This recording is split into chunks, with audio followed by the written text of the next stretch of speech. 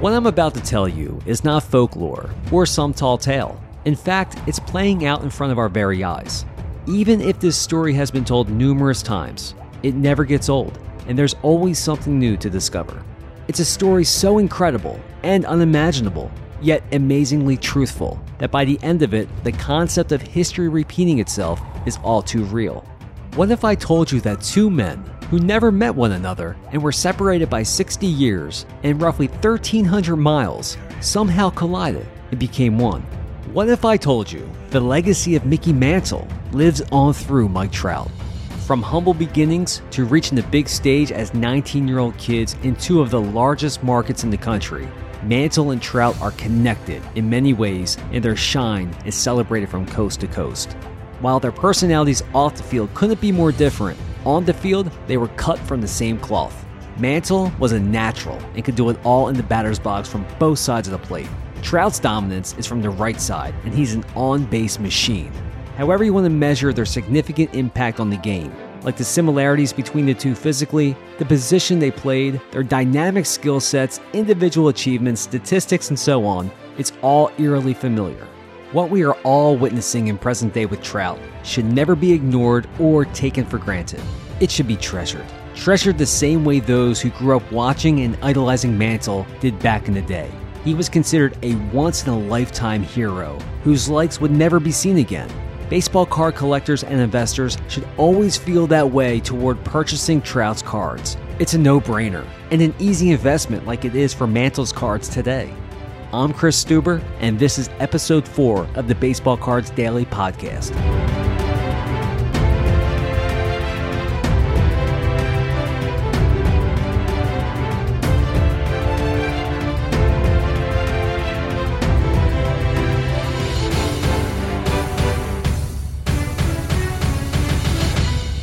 I was watching the movie The Sandlot the other night. Such a great baseball movie. I've lost count how many times I've seen it. If it's on TV, I'll usually tune in. It's just one of those movies. There's a part in the movie that I especially love. Remember the scene where Benny had a dream and Babe Ruth entered his room? Just as the Babe got done telling Benny to jump over the fence to get the ball from the Beast, he looked down and saw 1954 Topps Hank Aaron rookie card. He looked at Benny and said, "Henry Aaron, I don't know why, but can I have this?" Benny responded, "Sure, yeah. I know he's the Babe and all, but I'd be damned if I gave up that card that easily.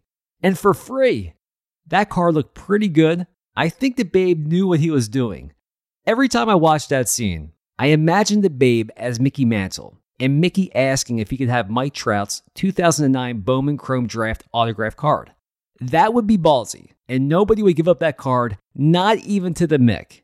The only way you would give up that card is if Mickey had his 1952 Topps rookie card handy and wanted to make a trade. Now that would be a dream sequence. With that said, for those who follow me on social media, I'm sure you saw my cardstock feature on Trout.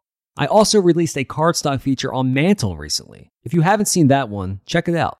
On my cardstock features, I always recommend 3 cards to invest in, and I break it down into 3 categories: go for broke, get it today, and play it safe. I realize obtaining these specific cards of Mantle and Trout are not possible for most, but for those in a position to purchase them, or if you just like to fantasize about them, let's analyze and compare Mantle and Trout's cards, starting with the play it safe cards. Even though I say play it safe, which in most cases is a more affordable option, but still a very important card for collectors and investors to get of a particular player, when it comes to Mantle and Trout, there isn't an important card you can get that you won't have to pay a good amount for.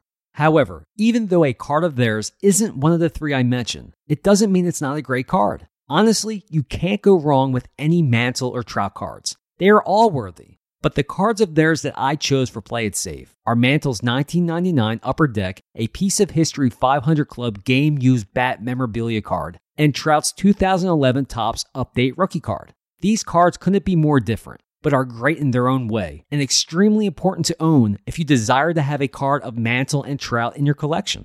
I absolutely love the 99 Upper Deck Mantle Game Used Bat card.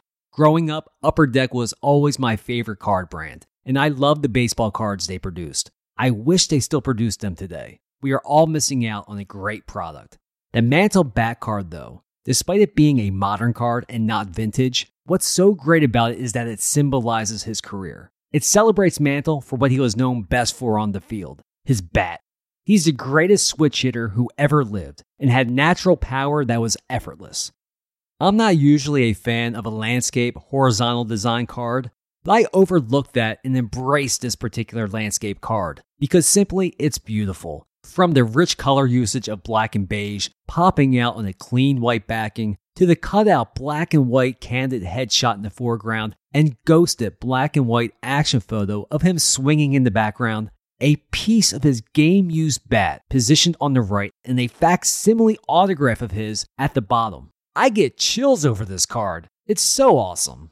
The Trout 2011 Topps Update card, on the other hand, is not nearly as exciting as the Mantle card I just described. In fact, the Trout card is quite boring in comparison. There's really nothing special about it and is totally unassuming. What this card has going for it, other than being blessed with the RC Shield, is a super clean design with white borders, which if you've listened to my previous podcast, you know that I love, and a nice up-close action shot of Trout swinging. There's no autograph or memorabilia swatch, just a regular rookie card stealing the show. And you know what? I'm thrilled by its success. I personally miss the days of regular rookie cards dominating what's truly become an autograph-centric hobby. It's always great to get an autograph. It makes you feel special. But this hobby used to be all about the standard rookie card. And I appreciate it when a regular rookie card is in high demand. That's special in its own right. I had a question emailed to me about the 2011 Topps Update card. Feel free to send me your questions for future podcasts to bbcardsdaily@gmail.com. The question came from Ryan McIntosh. Ryan asked, do you think it's still worth buying the 2011 Topps Update Trout rookie card?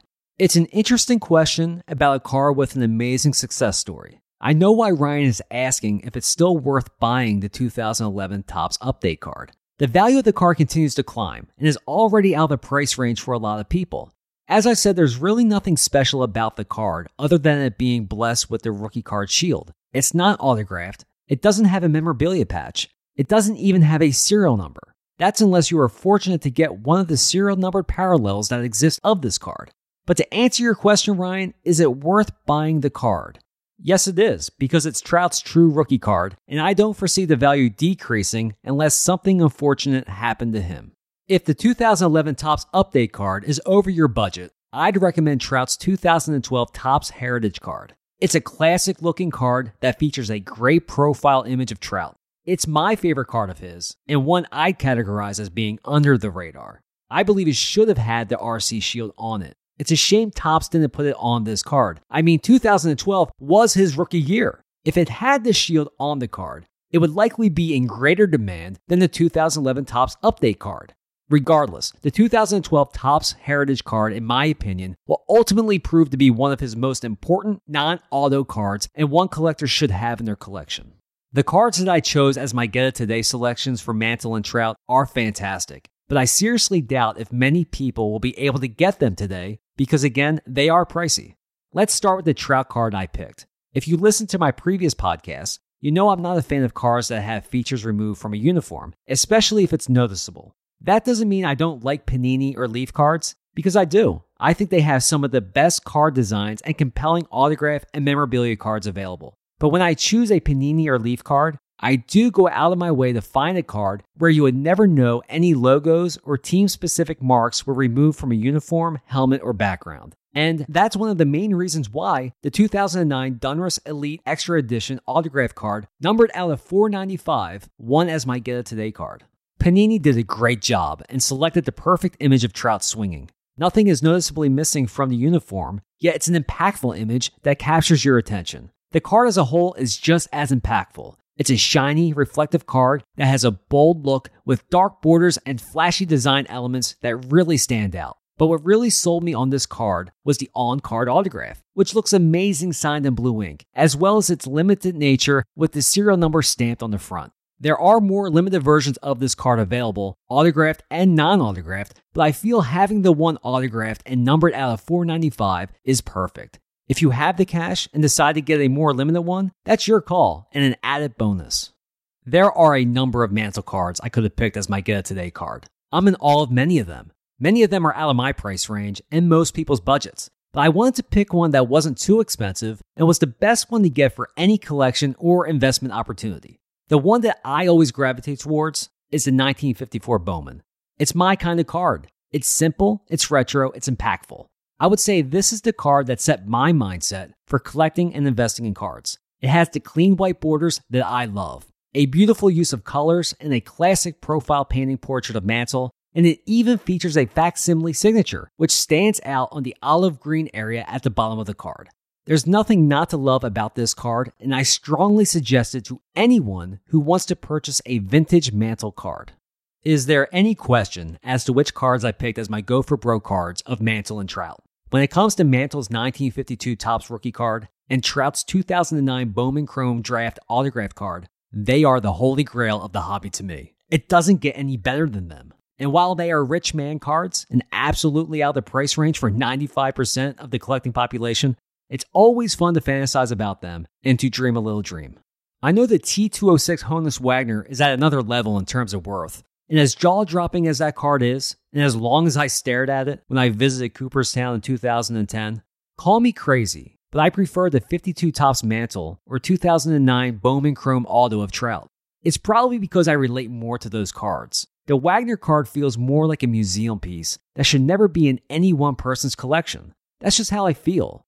What can I say about the 52 Topps Mantle? It's everything that I said about the 1954 Bowman card times a million. It's flawless and beyond iconic. Everything about that card is perfect. To me, it's the symbol of the baseball card hobby.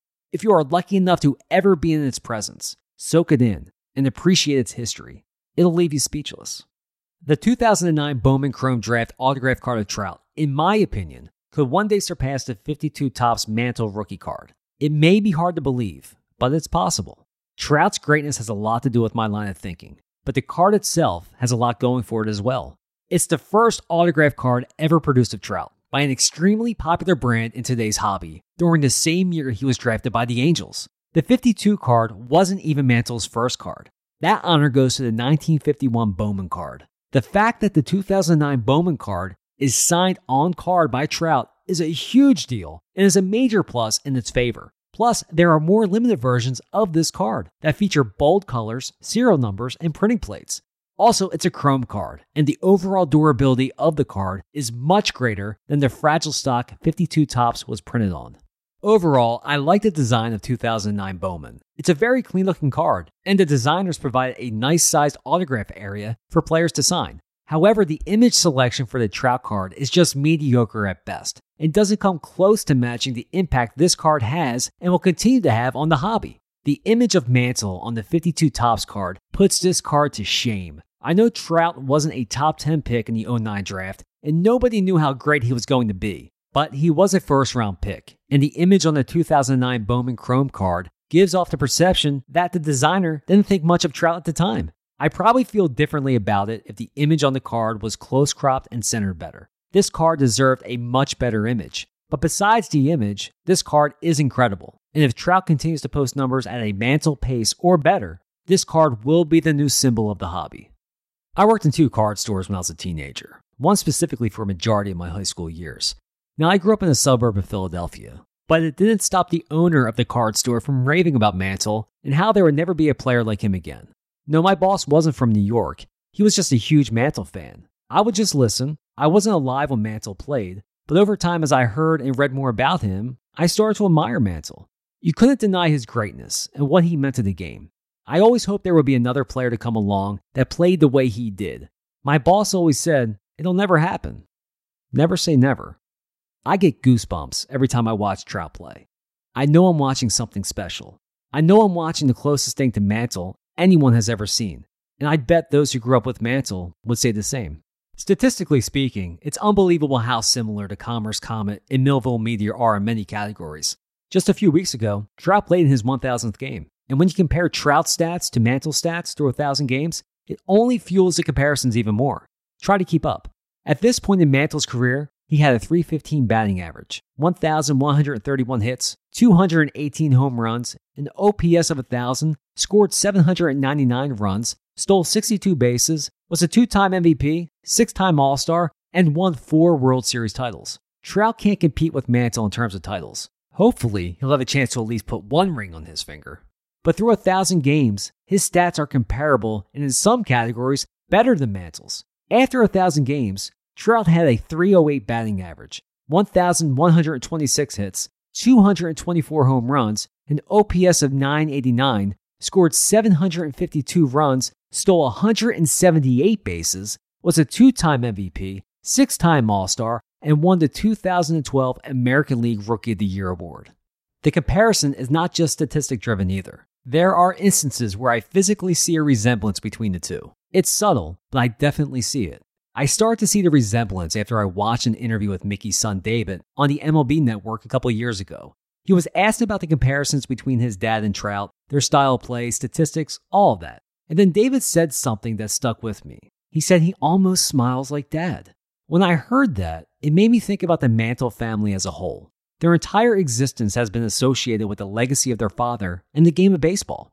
All the comparisons between their father and Trout have to give them an unbelievable sense of pride. And if their interest in the game ever waned during the years, I can only imagine the nostalgic feeling they get when they watch Trout play. It must be an amazing feeling. Trout has the ability to energize as well as re-energize the excitement level of anyone who has an appreciation for the game. It's the same feeling those who loved Mantle must have felt. The way Trout plays pays homage to the Mantle family, as well as the bevy of fans who watched, loved, and idolized the Mick. The legacy of Mantle lives on through Trout. Treasure it.